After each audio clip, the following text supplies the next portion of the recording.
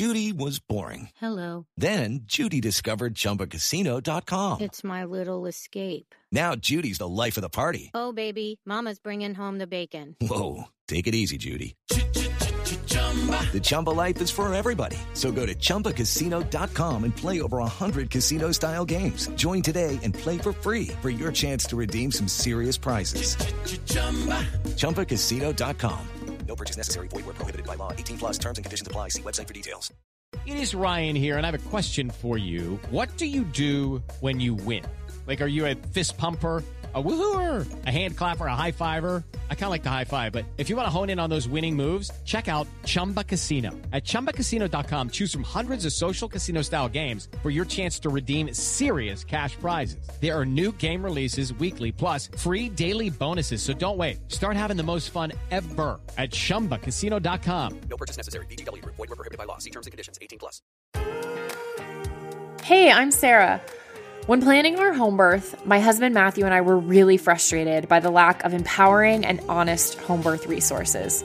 So we created this podcast to start a new conversation for moms and families like us. This is Doing It at Home.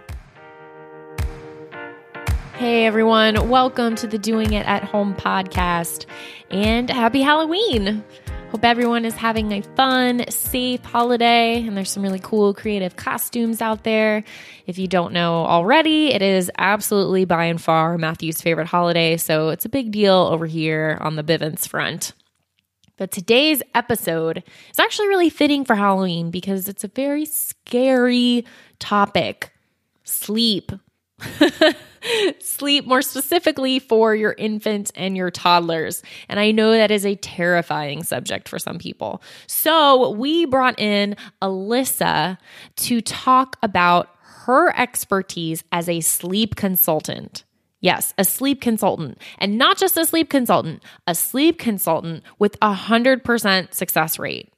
And she wears many hats. So aside from that, she has a master's in early childhood and childhood development. She's a doula. She's been caring for and raising children ever since she was a child, basically. The way she jokes about it is she's had a baby in her arms since she was a baby. So she's pretty much dedicated her life to this stuff. And I sat down on the phone with her and picked her brain about all of this sleep stuff to help you mamas out there either preparing for birth and wondering what comes after, or you're in the early stages of postpartum, or maybe not either of those things and are just interested in how you can get your kid to sleep better. And so Alyssa breaks down the 3 big factors of sleep, and we go into that: environment, biology, and behavior. So listen up for that. And then also Alyssa is giving our listeners something so awesome. Think of it as a Halloween treat. When you go to her website, which there will be links to on the show page at diahpodcast.com, but her website is Seed and Sew, and that's Seed, SEED, and Sew, SEW.org. So when you go to her website and you sign up for her mailing list and you mention that you heard about her from DIAH, from Doing It at Home, you will get a 15% discount on sleep consultations. That's pretty amazing. And even beyond that, she has a free download on her website about daylight savings time, which is coming up this week, you guys. This weekend it's coming up. And so Alyssa created this really cool guide on how you can navigate this time frame and actually help get child or baby on track with their sleep schedule. So Matthew and I are definitely going to be using these techniques over these next couple days to prepare. But if you don't have time to prepare, there's even a contingency plan for afterwards what you can do to help with the sleep schedule. So you do not want to miss this episode. It is just chock full of info for you if you want you and your baby to have peaceful sleep. So thank you so much to Alyssa for hanging out with us, and please enjoy this episode. It's time for today's Lucky Land horoscope with Victoria Cash. Life's gotten mundane, so shake up the daily routine and be adventurous with a trip to Lucky Land. You know what they say, your chance to win starts with a spin. So go to LuckyLandSlots.com to play over 100 social casino-style games for free for your chance to redeem some serious prizes. Get lucky today at LuckyLandSlots.com. Available to players in the U.S., excluding Washington and Michigan. No purchase necessary. VGW Group. Void where prohibited by law. 18 plus. Terms and conditions apply. Our family has grown. Welcome to the world, Hannah baby. Introducing a new collection, Hannah Soft, made with Tencel. It's so breathable, with stretchy comfort for all of baby's first moments. And it's cool and gentle on their skin all year round. Entrusted Hannah quality for your most precious gift. Hannah Soft, made to last. Shop now at hannahanderson.com. Hey, Alyssa, welcome to the Doing It at Home podcast. How the heck are you? Hey, I'm doing well, thanks. How are you? Awesome. I am really excited to talk to you because I think you have there are so many things that we can talk about. I mean, this could go on for a really long time. But there's so many things of what you do and who you are that I think are amazing, have an amazing synergy with us here at Doing It at Home and what we're about. And I just think listeners will really dig on what you have to talk about. So in the spirit of that, can you just share, I wanted you to do this because I knew I would totally mess it up if I was in charge of listing all the things that you do. You know, we were laughing and joking before we hit record that you wear a lot of hats. So can you just describe some of those for us? I sure do. So my master's degree was in early childhood education, child development, and so by day, I guess my 7:30 to 3:30, I'm a teacher at a research child care center, a lab school, and I teach an infant toddler classroom right now, although I've taught all different age ranges within early childhood. I am also a sleep consultant for infant, toddler, preschool age kiddos, work with families to help get good quality sleep. I work with child care centers to help get kiddos sleeping in classrooms, kind of all over the spectrum there. I am also a doula, right now doing mostly postpartum work. I would say my underlying drive is that I really believe in the village. I think that all too often these days families are raising children in isolation, and it's just so hard. It's so hard to be the person who has to have the answer to every question when you probably don't have a background in child development, or you don't have a background in sleep or nutrition or every other thing that comes with parenting. And I think when we can bring the village together and all share resources, it's just a beautiful thing. And so that really drives my work and my passion. That's so awesome. The village thing too, when you said that isolation, I don't know about anyone else listening, but that really hit me. And even when you do have a great support system set up, you can feel extremely isolated and alone, whether that is in the pregnancy process, the birth time, and, you know, a little bit before and after that. And then when you're responsible for raising a little human, it can just feel incredibly daunting. And, you know, no one person has the answer. You wouldn't expect anyone else to have all of the answers to everything. So then how you yourself as a mom or as a father, you know, the parents, co-parents, you're not gonna figure it. Just because you had the baby doesn't mean you know everything. Like, they don't come with instructions. They don't come with a manual. So you're not going to know everything about them. And even, you know, I think we talked about this a little bit in our emails, like even doctors aren't briefed in all of the things to know on all aspects and all spectrums of the experience that is birthing children and then raising them. So it's just so key to utilize the people around you and to create a space where you can lean on others for support and all of that. So for that to be the underlying message of everything that you do, I think is freaking awesome. Thanks. Actually, I think the doctor point is huge, that for a lot of families, you know, through pregnancy and birth and postpartum and then beyond, the first person that they think to turn to with questions is the pediatrician, or their OB.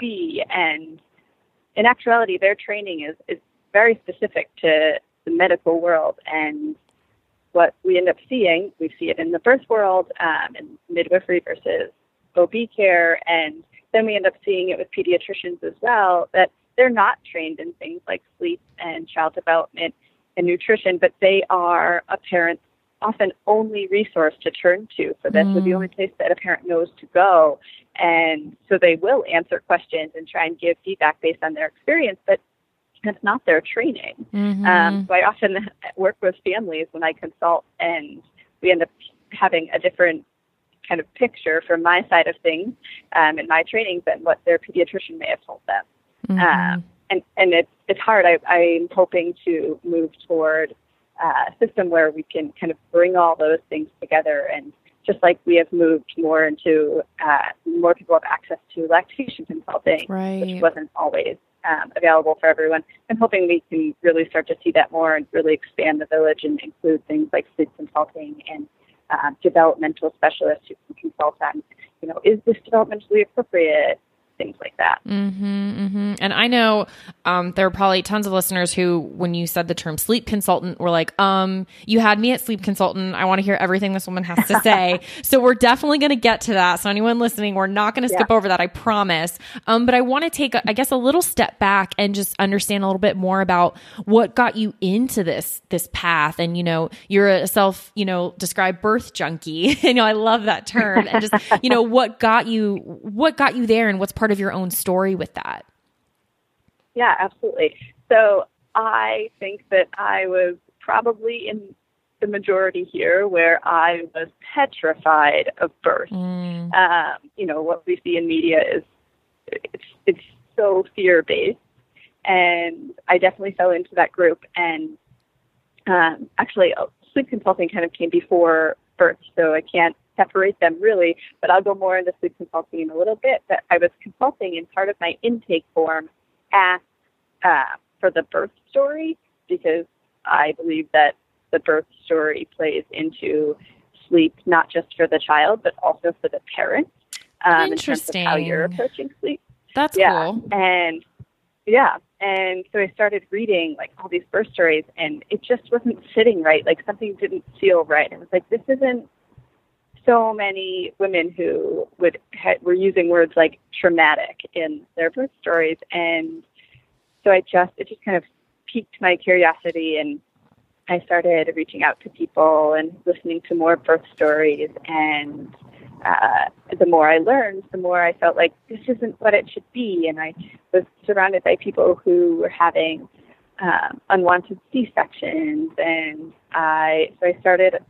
And I was like, all right, I'm going to learn more about this. I got some books. I started listening to podcasts. And then I ultimately did my doula certification through DONA, and was just all in from there. And the more I learned, the more I just wanted to both spread this and also connect it to all the other things that I was doing. I mean, I think they're all very connected. And I think, for instance, if a parent has the opportunity and is given the space to experience birth and the power that can come from that's a beautiful way to enter parenthood, versus a parent who has a plan or a goal and it is stifled, and they end up with something like an unwanted C-section, and what that can do to just enter parenthood that way, with that doubt in your body and perhaps your ability to do this.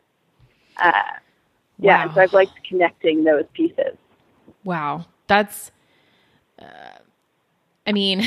we talk about this on the show, but just to hear more evidence to support, wow, so your birth experience can really impact not just your postpartum life, not just your physical body, but mentally, emotionally, spiritually. It can impact your baby and their, experience in their first couple of years of the world, their development. Like, the ripple effects of birth are so far and wide and great, much more than I think we've been willing in mainstream culture and society and talk of birth, that we're willing to acknowledge. Absolutely. And I think like the more I learned about it, the less fear I had, because the more I learned different options that were available. And I would have never, ever thought of myself as someone who would be down for home birth, right? Like in my mind, like you had to make your own soap, you're living and like off the grid, like that's who gave birth at home, right? And that's just so not the reality. And the more I learned about it, and the more I was exposed to different options, the more certain I was that hopefully if I'm given the opportunity to give birth one day, my husband and I both are on the same page that we would absolutely want a home birth. And the scariest thing to me would be to be in a hospital. And for so many people, that's the reverse. Mm-hmm. And I think it's oftentimes just the lack of understanding of different options and education out there because there's so much fear-based information. Yeah.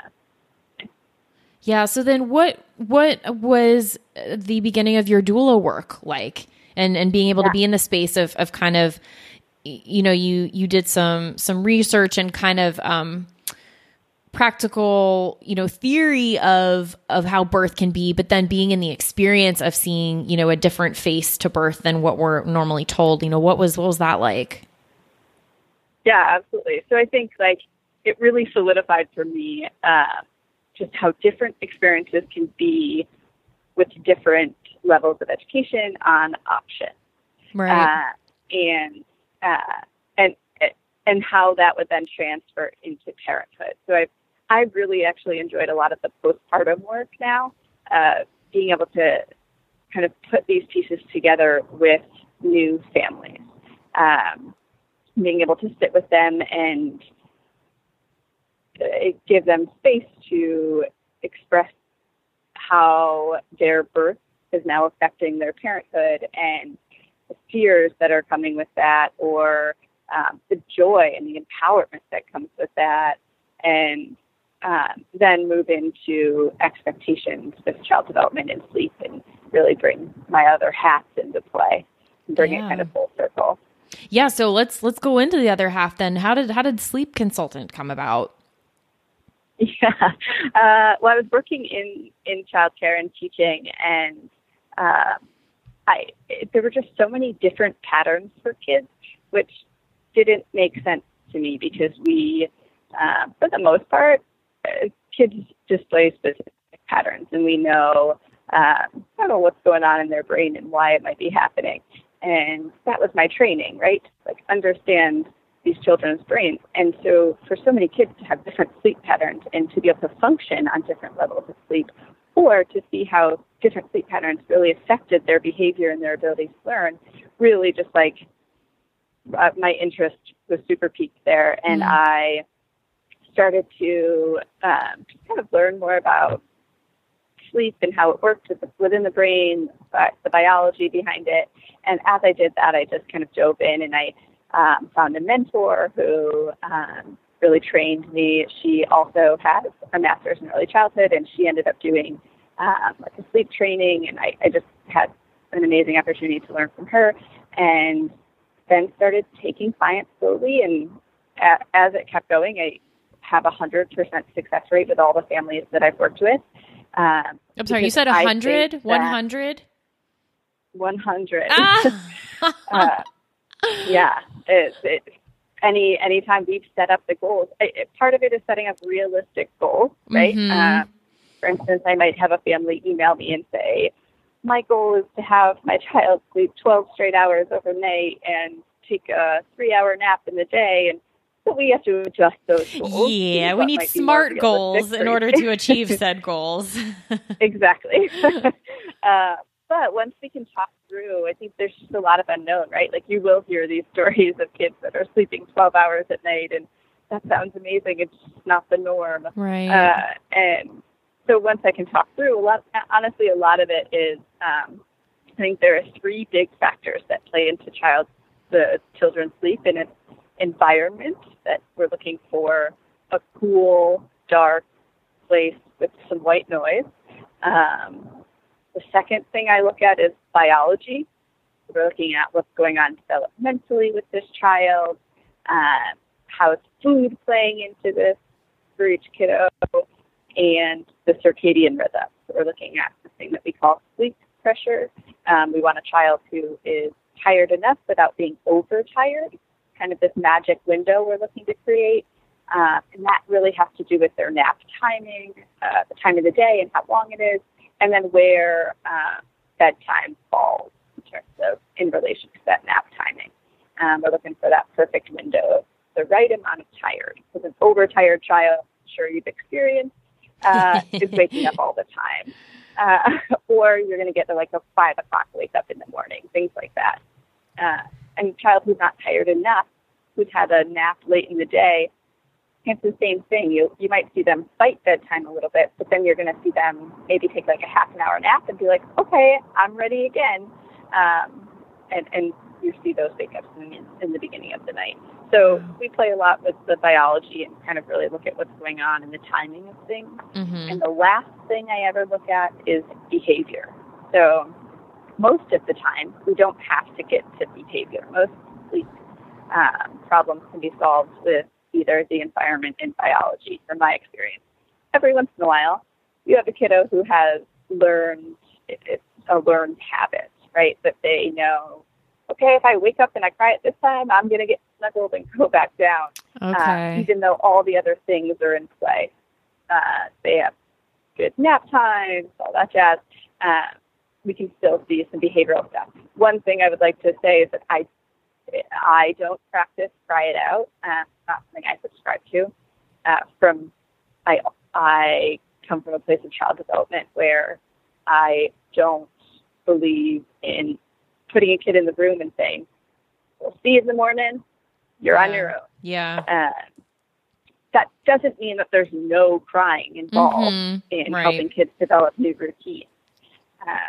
This is an important distinction. I mean, we talk a lot in my consultations about learning the different cries from your child and trying to really put words to those cries. If this child was a teenager and they were in their room, what would they be saying to you? Would they be saying, I'm scared, or would they be saying, I don't want to go to bed? Right. I love that you say that. And I love that you mentioned, like, you threw that in there, like, by the way, you know, I don't really practice this, because that was, you must be like reading my mind, or other listeners as they're listening to this. I was like, oh, I wonder if I should talk about Cry It Out. Like, I don't really know enough about it, but should I ask her that? I'm really glad you said that. And just kind of learning what you said, almost the language of it. Like, a huge lesson for me and in my personal experience of raising Maya has been letting go to my emotional attachment to her crying automatically means something bad, or that I'm not doing something. Like, the cry is not necessarily an indicator of a lack of what I'm doing. It's the communication, right? That's the only way she can communicate, until, you know, more recently she's, you know, making a little bit more associations, but especially in the beginning,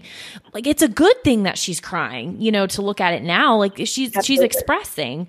And, yeah, I love that you said, like, that doesn't mean no crying at all. You know, I can hear her sometimes whining in her room, and I know it's that, like, I don't want to, but I am gonna, and then she's out. You know, it's that versus like, there's something wrong. You know, you can kind of tell after a while. But I love that you mentioned that. Yeah, absolutely. And on that note, I actually right now, a colleague and I created a method called the Collaborative Emotion Processing Method. We are currently writing a book on it, and we actually just got approved for some research, and we'll be presenting our research at a national child care conference in the spring. But we'll be researching this method in our classroom, and it's so applicable for parenting as well. And as we develop it more and the book is out, I'll definitely share those resources with you. But the goal here is to help parents and educators and caregivers learn how to calm our bodies and how to experience children expressing emotion in a calm manner. How can we stay calm and know that we've done everything we can do to support their emotion, and that sometimes they just need to express, and that's okay, and we can still be supportive to their expression. Yeah. That's wow. Like, that hit me on so many levels as you just described that word for word. And so that I'm getting it accurately, you said it's a collaborative emotion processing method is what you said it is that you're working on? Yes, exactly. Wow, cool. Yeah, I mean, we just developed it. It's like a step-by-step. Uh-huh.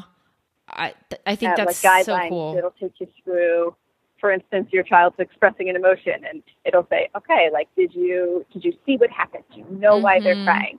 And if you answer yes to that, here are the next steps you can follow. If you answer no to that, here are some steps you can follow, so that we can support them without inferring and still really give them that space to express and feel validated. Right, because how can they, to an extent, when you are, I mean, for lack of saying it more eloquently or in a pretty way, you're kind of a hot mess. And I've experienced that at times when I want Maya so desperately to be calm or stop crying or whatever, but I am just like hanging on by a thread and it's so apparent. She's not coming down because she can tell I'm not there. Like, Right. Mom, you're not holding the space for me to be calm. You're not even calm. Like, get your stuff together, Mom, and then I'll meet you there is kind of what, if she could talk, I would imagine her to say.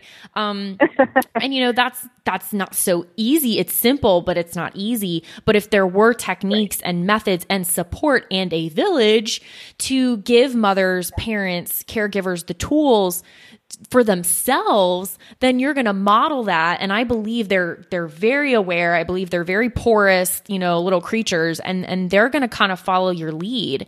So to set the stage for how you're going to handle that, then, I can't even like speak anymore because I just think that's so awesome. Yeah, thanks.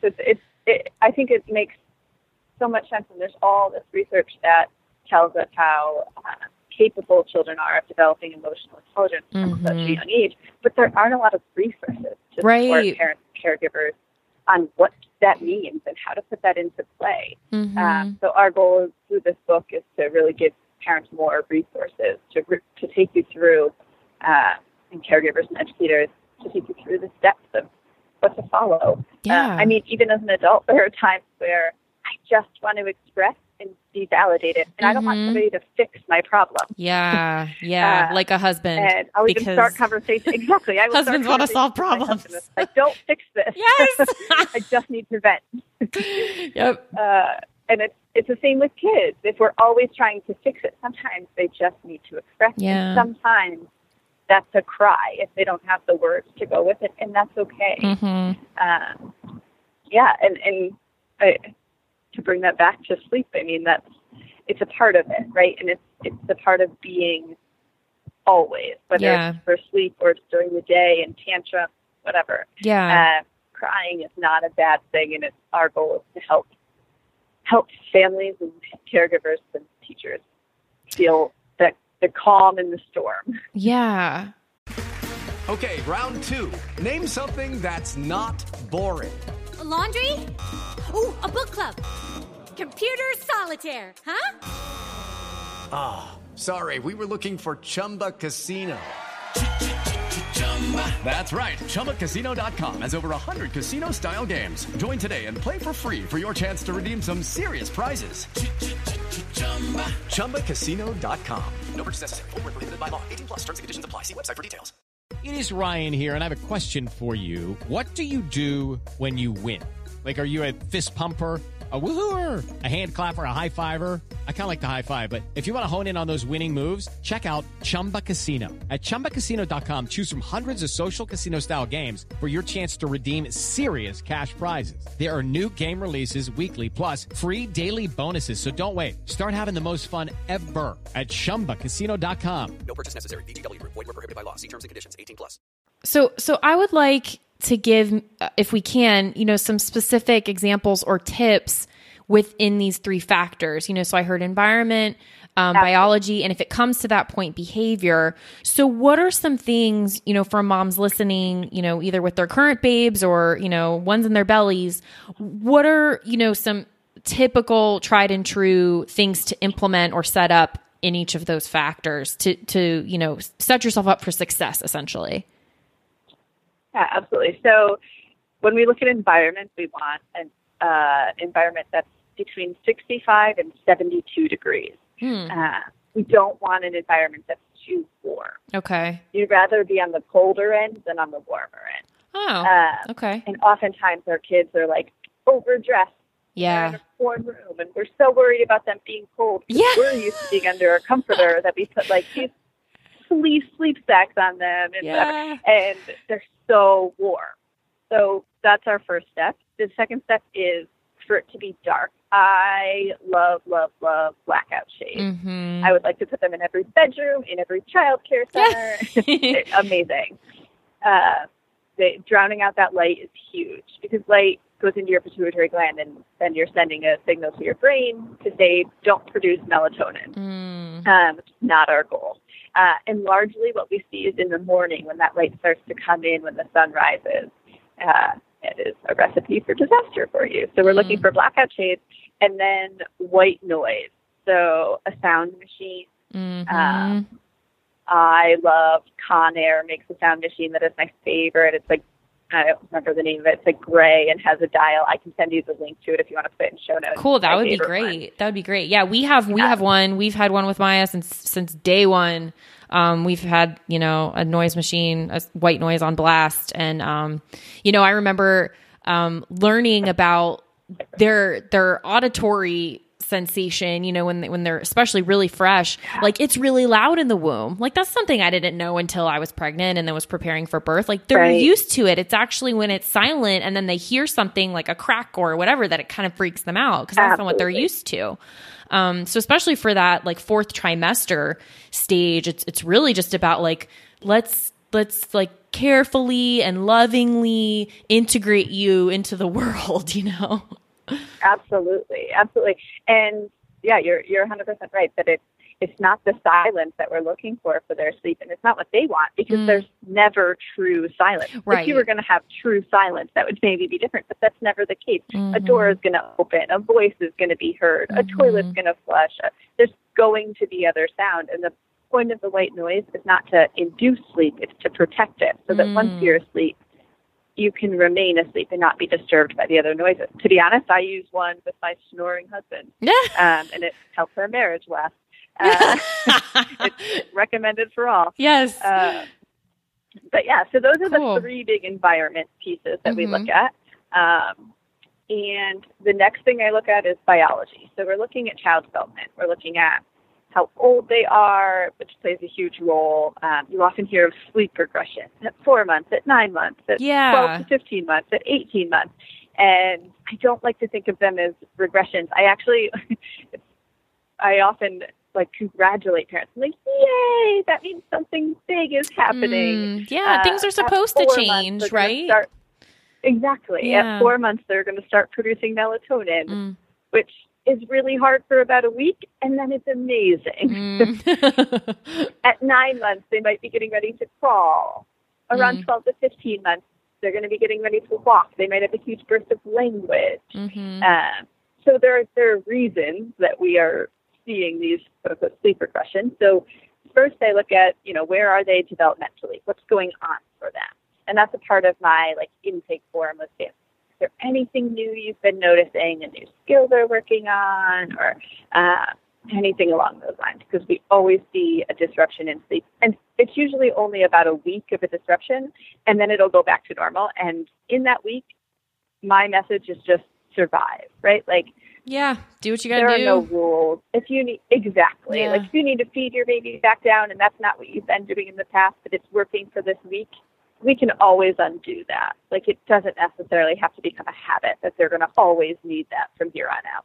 Just survive this new amazing thing they're going through. I mean, in the first 3 years of a child's life, we develop 80% of the brain. Wow. That's amazing. Yeah.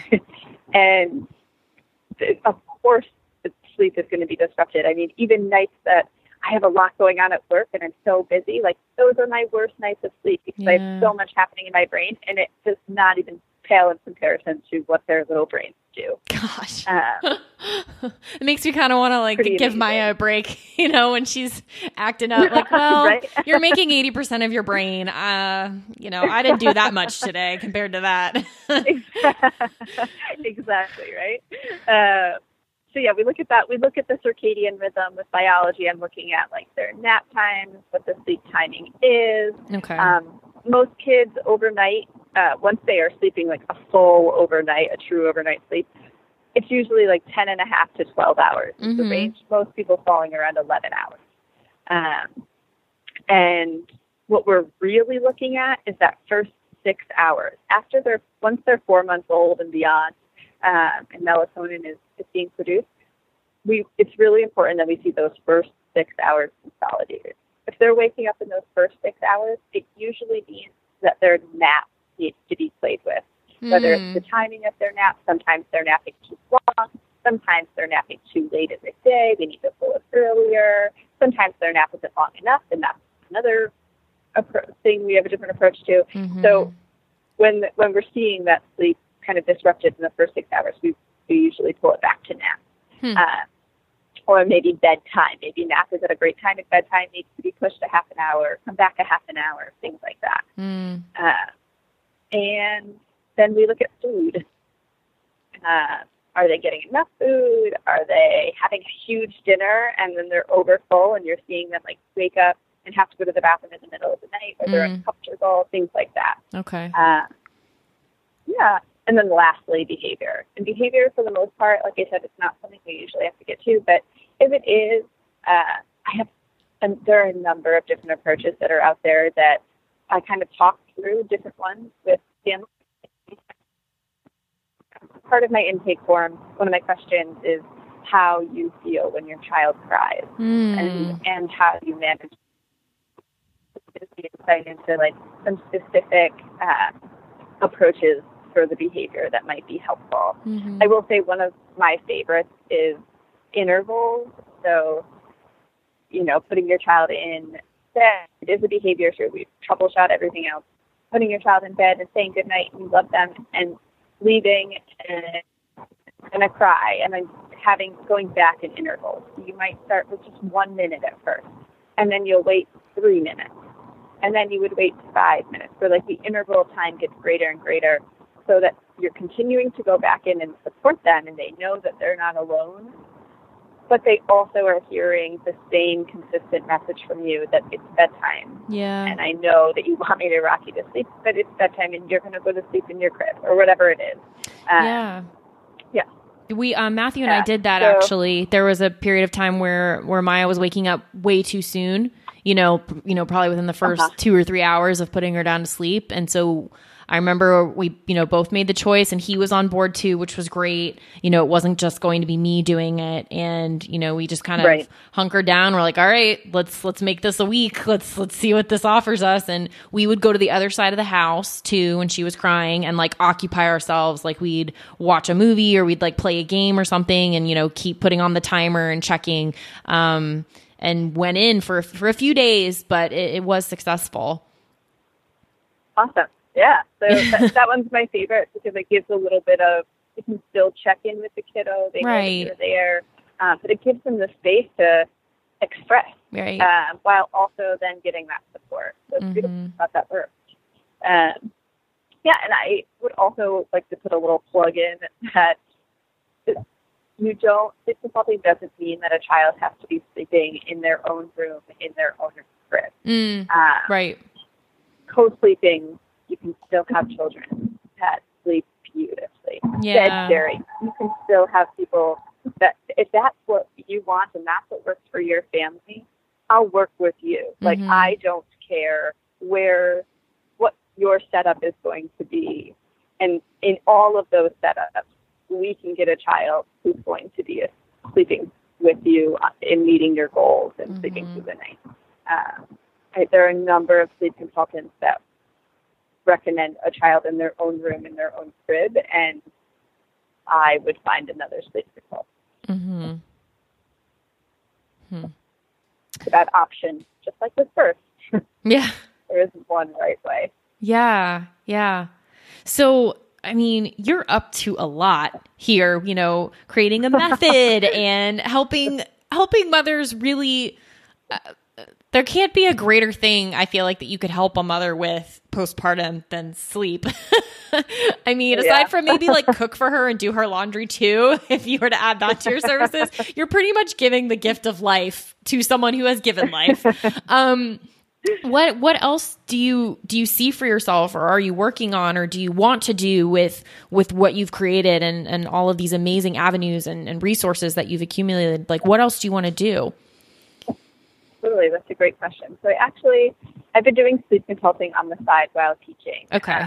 And I really see myself in the next couple of years moving full swing into consulting and being able to provide courses for parents that can set you up with the expectation or really more just like resources for families to have at their fingertips other than just consultation, which we can always do as well. But some families, they don't have a specific issue right now. And if they had some tools in their box to pull from down the road, that would be everything that they need, and they wouldn't necessarily need a full consultation. So I'm really looking to expand what we offer, and I will also reach out to you soon. We'll have a new website coming soon, so hopefully more of that information. I love that. Can be accessible for families. Yeah. Yes. I'd like to touch on one more thing, but before we kind of come to a close here, you mentioned expectations.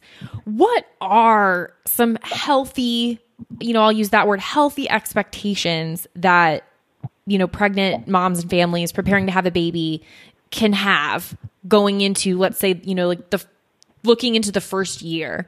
What are some of those? Yeah. Do you have examples? For sure. So that's something that I would love to have as just like a freebie on the website. Yeah. That you can look at and say like, okay, this is what, we can expect from these kids. So hopefully that information will all be like in digital form for you soon. Great. But I would say when we're looking at that first 4 months, melatonin hasn't set in yet. So kiddos are sleeping based on attachment and food, and environment, and that's a lot of it. I mean, some kids, you might see some development with like rolling over happening for some kiddos that early. But for the most part, and there's also a huge fear-based, there's a lot of fear-based information out there about SIDS. Yeah. And so I think families are it's so nerve-wracking. Yeah, it's tense. Yeah. Exactly. And so there will be more resources for families on the website as well about this, but being able to breathe and just respond to your kiddo. Actually, Matthew recently in one of the podcast episodes was talking about how he loves to just like watch Maya and like watch her problem solve something, and how like she might be able to take something to another level that he wouldn't even thought of. And that applies in sleep as well. Like being able to really look at our kid and say, oh, wow, they were sleeping great, and now this last 2 nights, like everything's off. And just being able to take a deep breath and pause and know, okay, like what, is there anything that was different? Has my milk really come in? Has my supply built up and they're getting a lot more now? I've gone back to work. How has that affected sleep? And what are some things you can do to kind of troubleshoot that? So just responding. I think that's a lot of parenting in general. Anyways, it's observing our child and being able to see what is happening in the moment and being able to respond to that. And it really requires a place of calm. I recommend meditation to every human in the world, especially to postpartum moms. It can be a beautiful tool to be able to tap into your breath and find that calm, and then be able to really see what's in front of us. It's hard when there's a crying baby and you're exhausted and you just want to fix it. But if we can tap into the calm first, we can usually see a clearer picture. Yes, I love that. But for the most part, in those first 4 months, we're really looking at sleep based around food. So, you are going to have to get up and feed usually every few hours. Yeah. If not more. And they don't care that it's nighttime. Right. We'll hear the child that wants to rage at 2 a.m. But at 2 p.m., they're down to snooze. And it's not that they're reversing their night and day. It's that they don't have that circadian rhythm yet. And that we need to find a place where we can be okay with that, where that is our expectation, is that they might be up for an hour. So if they're going to be up for an hour in the middle of the night, what's our plan? Right. Because you don't want to have to make that plan at 2 a.m. with your partner. Yeah. No one wants to be talking to each other at 2 a.m. So what is our plan going into the night? I think those are huge. That's a lot of families that I meet with prenatally, and then I'm doing postpartum work with down the road. We talk about those plans and those expectations before these babies come. So how long are we home on leave? And who works better at the beginning of the night versus the end of the night? Who's better at napping during the day? And putting together a plan so that we can get as much sleep as possible. I work hand in hand with lactation consultants a lot to make sure that if mom is sleeping and dad's up getting a bottle, how's that going to affect milk supply? And just making sure that all those goals can be met across the board. So that's the first 4 months. After 4 months, melatonin sets in. Things can typically fall into more of a pattern. You'll start to see, hopefully, that the first 6 hours of sleep starts to consolidate. We're getting at least a 6-hour stretch. They'll probably be up on and off feeding the rest of the night, but hopefully you're getting that first chunk. And most kiddos at 4 months are doing 3 to 4 naps. Nap time, naps are like a REM cycle for naps. They're 30 minutes. So what we sometimes see is a kiddo naps 30 minutes, they're up for a little bit. They nap 30 minutes, they're up for a little bit, nap 30 minutes. And this cycle, we hope, subsides after that 4-month period ends. And we start to see naps lengthen to maybe an hour and a half for at least one nap a day. So we start to pay attention to stuff like that a little more after melatonin sets in. Around between 6 and 8 months, kiddos will be on 2 naps. Some kids still need that 3rd nap at the end of the day, a little cat nap to get them to bedtime. One thing we're paying attention to when kids move to 2 naps is that we want to have the awake time get longer throughout the day. So, for instance, the morning after they wake up before their first bedtime is the shortest awake time, maybe about 2 hours. Yeah, that's what I noticed. And then they take a nap. Yeah, and then the second awake time is a little bit longer, somewhere between 2 and 3 hours. And then they take a nap. And then their last awake time is the longest, somewhere between 3 and 4 hours. And for every kid, that magic time is going to be a little different. It might be a half an hour difference from their friend or whatever. But finding what works for them is our goal. Yeah. And then bedtime. And that's where we're looking at sleep pressure, that magic window of when they go to bed for the right amount of tired. And then one thing that I often see is that people drop down to 1 nap too early. We see this a lot in childcare. And really don't want to see kids most kids can't go down to 1 nap without it disrupting their overnight sleep until between 12 and 15 months. Some kids will need 2 naps up to 18 months, although usually between 12 and 15 months they drop down to 1 nap. And that 1 nap should be at least an hour and a half, and most kids will do about 2.5 hours if we have everything else set up in an ideal situation. Yeah, ideal situation. I love that. Right? Wow. Doesn't that sound glorious? Yeah, really, really does. I mean, I will say overall, we have been extremely blessed with the sleeping situation, and it's gone pretty similarly to how you described. So I'm sure there's moms listening like, ugh, shut up, Sarah. But it's gone pretty well, and there were.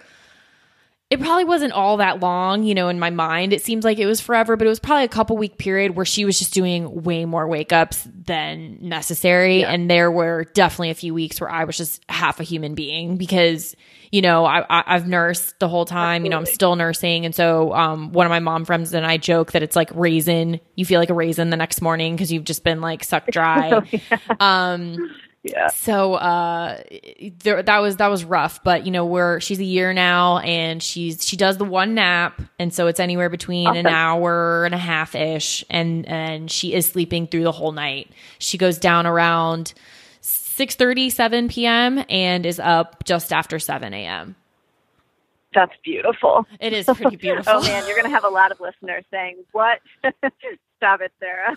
It was the birth. That's all that it was. That's what I'll go with. It was that beautiful home. Yes, that's why. I have a huge feeling, though, with this episode, we're going to get a ton of follow-up questions for you, or things that I did not ask about in detail because either I didn't experience whatever it was or I'm not thinking about it. So if you are open, we might have to have an Ask Alyssa portion of the website or something where for sure. I answer all the sleep questions, all the developmental stuff that, there's so much. Like we probably just scratched the surface of what I'm sure has been years of your life and your work and all that you're doing and all that you're passionate about. So if you are cool with that, I'll put it out there to listeners. If you are listening to this and you're like, why didn't Sarah ask this question? Or I want to know about this. Is my baby normal? Yeah. What's my ideal situation? What are my expectations? Reach out to us and we'll put you in touch with Alyssa to answer your questions. Absolutely. And I'll keep you posted, when the time comes, the website is fully up and running, that there are freebies and information for parents to have access to that'll hopefully alleviate a lot of those questions. Great. I mean, I'm also happy to answer, but it would be nice for, I think, families to have more information at their fingertips. Absolutely. Alyssa, this has been so amazing. We've said this, we could go on forever, but in the interest of time and everyone's time, we'll wrap it up here, but it's just been so great. I'm very grateful to you. And, like I said, I see many more conversations across all sorts of topics. And then maybe at some point you sharing your own birth story with us. That would be amazing. Yeah. When you're ready though, in your own time. Yeah. Thanks. Please, I work in early childhood. We get that question all the time. I bet. Oh my gosh. Well, thank you again. Awesome. Thank you so much for having me. It's been a pleasure. And thanks for this amazing resource for families all over to have just knowledge of different options and that they get to have some control over their faith.